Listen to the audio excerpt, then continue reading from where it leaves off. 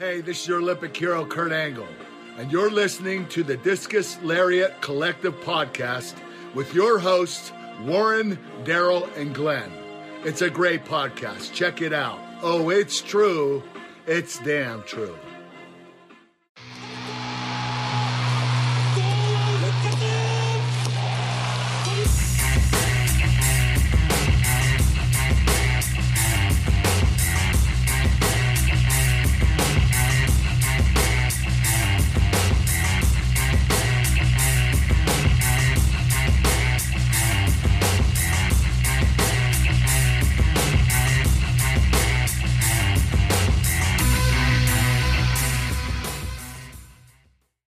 What's the crack, everybody? Listen to the Discus Lariat Collective Podcast. I'm your host, Warren, and today I'm doing a quick recap or review of NXT TakeOver Stand and Deliver Night 2. So, yeah, last night had a lot to live up to with TakeOver Night 1, which was insane, really. The likes of Tommaso Ciampa and Walter, Io Shirai, Raquel, that triple threat tag team match as well was insane. So, Night 2 had a lot to live up to, and I think it did overall. I didn't see the pre-show now, so I won't talk about that tag team match, but I'll just get straight into it. So, you see Santos Escobar against Jordan Devlin, NXT Cruiserweight Championship. Obviously, they're both holding the title, so they had a ladder match to determine who's the undisputed champion. Savage, yeah, great opener. Both boys showed off savage chemistry as well. I'd actually love to see these guys go at it a bit more, but yeah, great use of the ladder in the match as well. And Jordan Devlin took some crazy bumps. One in the corner where he flew out of the ring after hitting the ladder. He took one then to finish the match when Escobar headbutts him and he goes flying off the top of the ladder through another ladder, which was insane. So yeah, Escobar picks up the win almost like a face turn as well. He brings out his kid, puts a mask on him and lets him hold one of the belts. But yeah, great start to the show as well. Next up then we had Ember Moon and Shotzi Blackheart defended that tag team titles against The Way, Indy Hartwell and Candice LeRae. This match was good for what it was. Nothing special, nothing out of the ordinary. At one stage, actually, what's her name? Shotzi Blackheart did a dive to the outside and completely missed everybody. And oh my god, crazy looking move. But yeah, it wasn't a bad match. Felt a bit janky here and there, but Ember Moon and Shotzi defend the titles. Yeah, it's nothing to really write home about. Next up, we had Johnny Gargano defending the North American Championship against Bronson Reed. This one, yeah, I suppose you could say exceeded my expectations anyway. Nothing against the two guys, but Gargano really showed why he's Johnny Takeover. Yeah, great back and forth. Bronson Reed as well. It was a bit weird. Bronson Reed was selling his ribs and his stomach for most of the match, but then still relied on hitting his big moves, which he used his stomach and his back and stuff like that. You know what I mean? Like the big senton he does. So that kind of took you out of it a bit more. But yeah, Johnny Gargano looked great as usual. Austin Theory tried to get involved as well.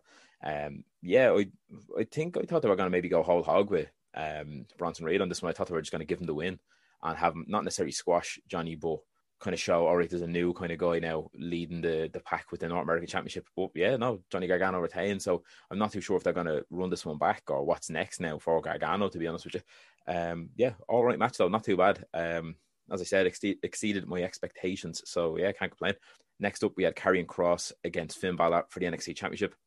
This was great as well. I got very, what would you say, like Roddy Piper vibes off Finn Balor every time at the start of the match when Kross would hit him, slap him, this, that, and the other, whatever, throw him around the ring, hit a judo throw, all sorts of stuff like that, and then Finn Balor was just kind of laughing it off, almost like, is that the best you got? It was very Roddy Piper to me. I felt like he was almost playing the heel, so that was a good dynamic to lead into kind of how Karrion Kross let all his anger out and ended up picking up the win, which I thought actually Finn Balor was going to retain this championship here, but no, it wasn't to be. So I think maybe I can't see Finn Balor staying on NXT for too long.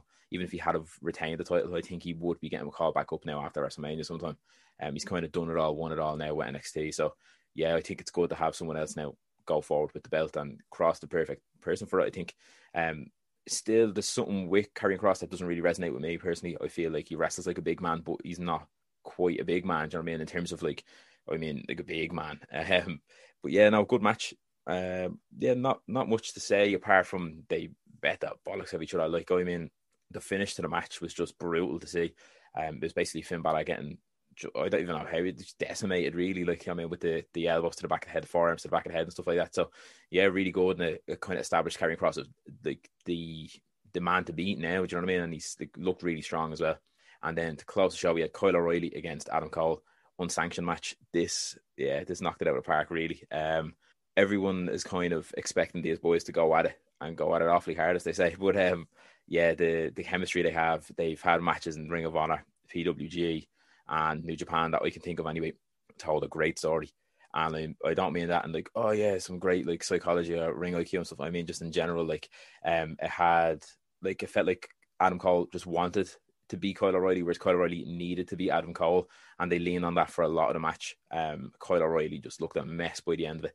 He got battered, and as I said before, they were going to knock 7 shades of straight out each other, and they did. They really did.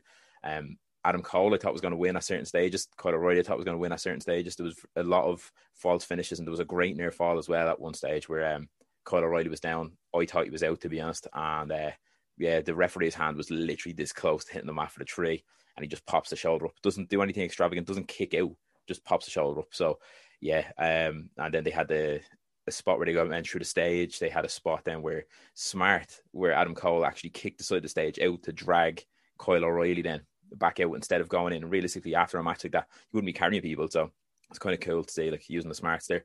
And then the finish then, which was Kyle O'Reilly with the chain wrapped around him, did a diving knee, then Adam Cole's face then into the chair, and then there was like a cool visual then because the camera was like set behind O'Reilly as he was on the stage watching the medics then deal with Adam Cole and take him out in the neck brace and stuff like that. But 40 minutes the match went. It's definitely worth a watch anyway if you haven't seen it.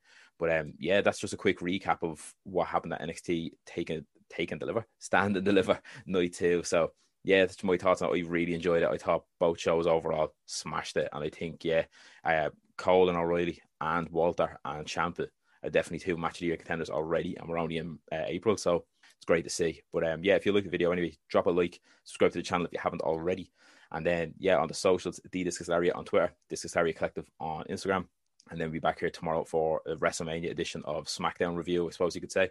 And then until then, we'll see you soon.